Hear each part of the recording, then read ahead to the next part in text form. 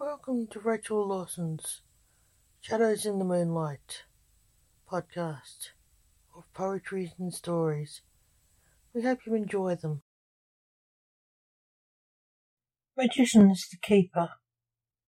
Max Starfire was floating in the air, so excited by the stage musical he had just seen. Not literally, sing the theme song, but held back. He'd forgotten where he parked the car. Earth to Max, Earth to Max. The car is over here, said his best friend, Blake, whose granddaughter, Astra, Max had married. Daddy, the show was good. Can we see it again tomorrow? Said little Astrid, Max and Astra's daughter. No, honey. It's a supermoon tomorrow night. All good werewolves stay at home on a full moon, said Astra. What is a supermoon? Is it a super sailor moon? I want to meet her. Can I? Astrid asked. Blake chuckled, thinking she was being cute.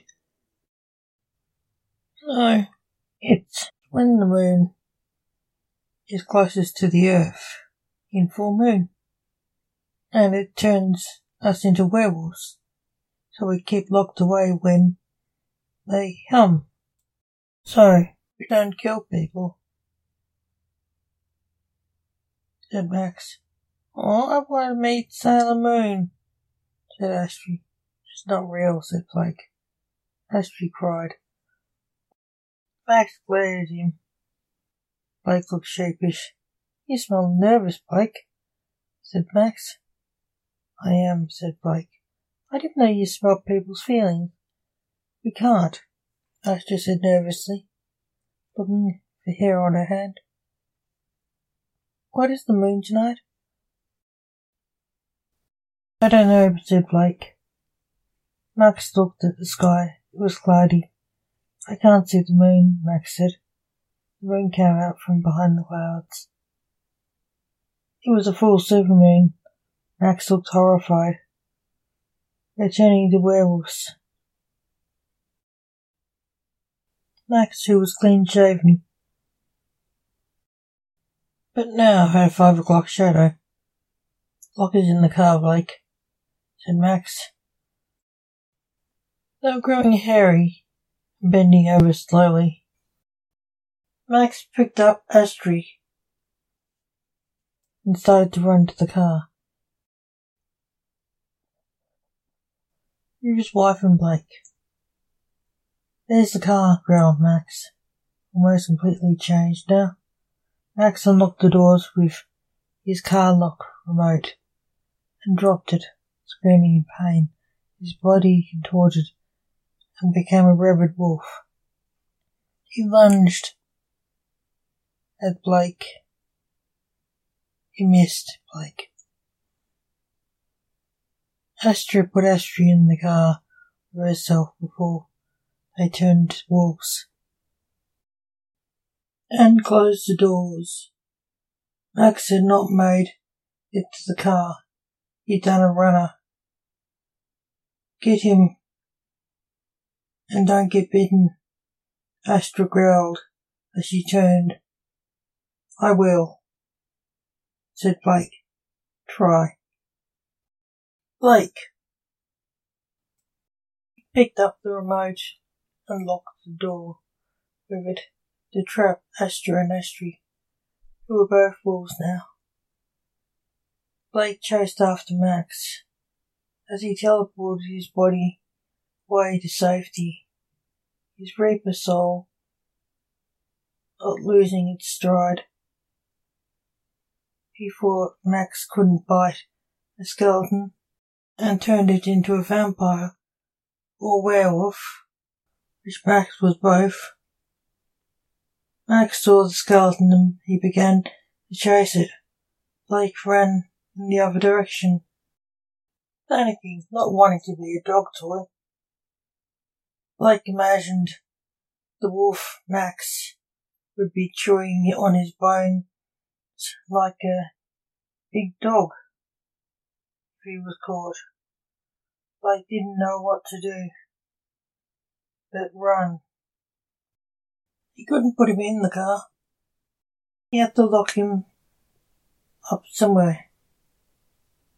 They were near his theatre, where he and Max performed as stage illusionists. Blake ran there, followed by Max. Blake ran in the front door, praying no one was home there. Max followed him. Blake put a chair in the door to the backstage area so Max could go backstage. He ran to their dressing room, followed by Max. Blake panicked seeing someone was in there. He'd led the wolf to a victim. "What's with the wolf?" said Dante, the stage manager, jumping into a closet to get away from Max, who preferred him to the skeleton. Blake ran out of the room, closing the door. Blake ran out of the room, closing the door to the room. The room, locking Max in. "It's Max," shouted back Blake. "What are you shouting?" said Dante, who was standing behind Blake. "What, you were in there?" said Blake, puzzled. "It was. I teleported out of the closet," said Dante. "Not safe with a mad dog in the room." "Yes," said Blake. "Why was Max playing fetch with you?" said Dante. "There was a full moon. He and his family are werewolves. They are locked in his car. I couldn't lock him there without releasing the others, so I took him here," said Blake. "Good move, Blake," said Dante. "What should we do with him?" "Keep him locked up till he turns back into Max again," Blake said, and they did.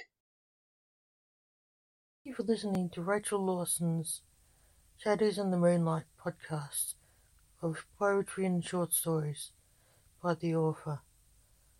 Come back soon and you'll hear some more stories and poetry by Rachel Lawson.